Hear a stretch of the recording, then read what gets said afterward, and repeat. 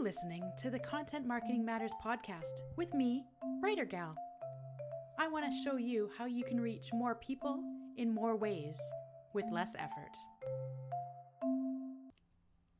Hello everybody. Today we are talking about one of my favorite subjects, and that is blogging.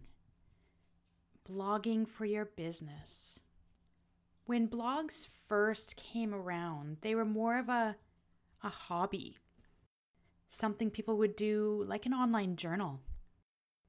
In the years since, they've now turned into an amazing, easy marketing tool for businesses. For your business, your blog is a way to show your customers that you know your stuff. It is a way to share information, your expertise.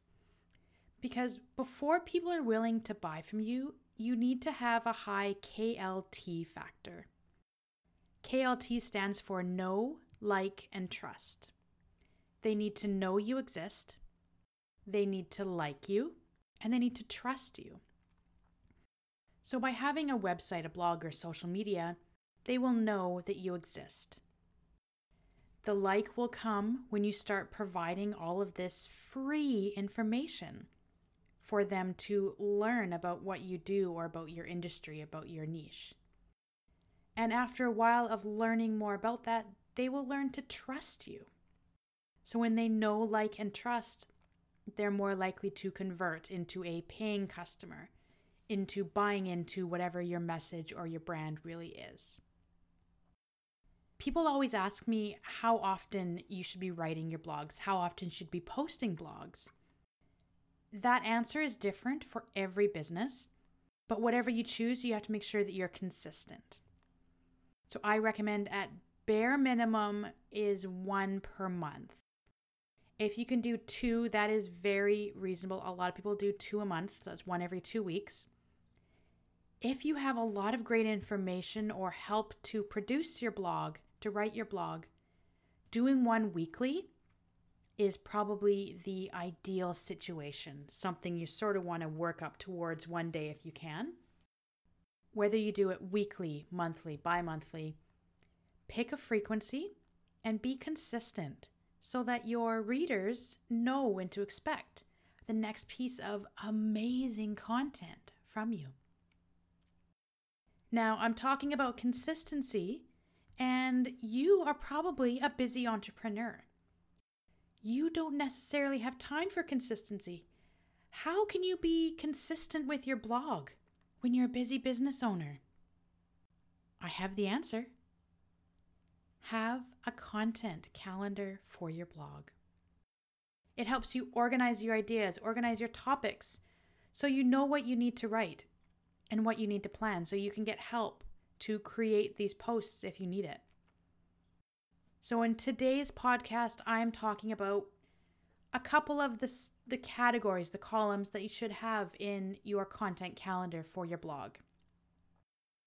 I do mine for myself and for my clients just in a simple Excel spreadsheet. You could do it in a Trello board. You could do it however you want. Sticky notes on the office wall. Just make sure that you have these key parts of a blog content calendar.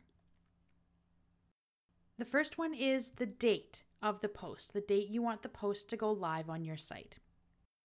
The next category, the next column in your spreadsheet should be the topic.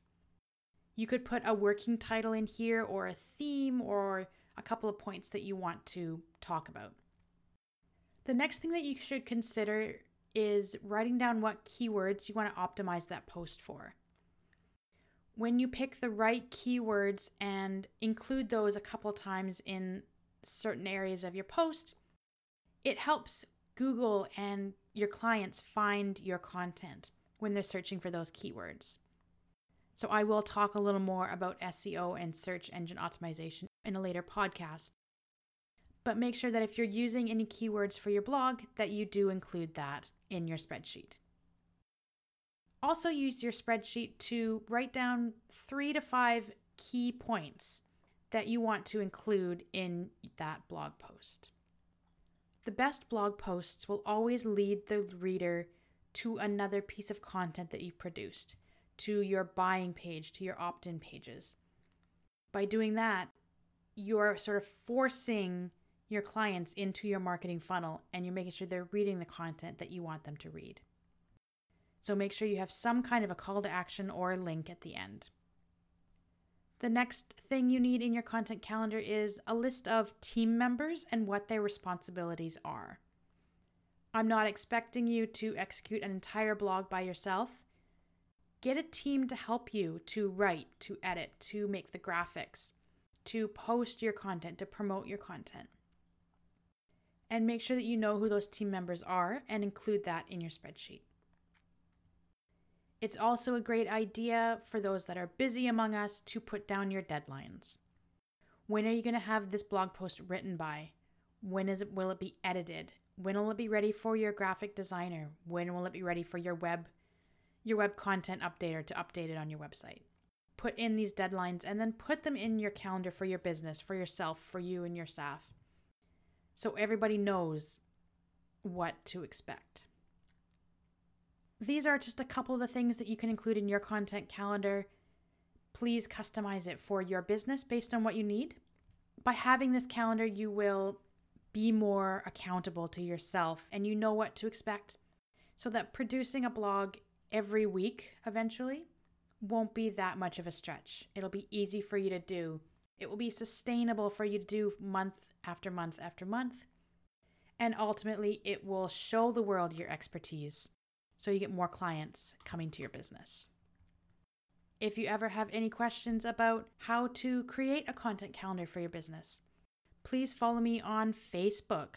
My business page is facebook.com/writergalmarketing. Follow me there, send me a message, and ask me any questions you have about creating a content calendar.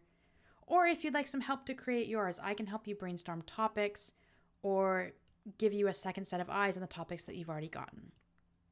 So thank you and enjoy writing your next blog post. Thank you for listening to the Content Marketing Matters podcast. For more content marketing fun, check out www.writergal.ca.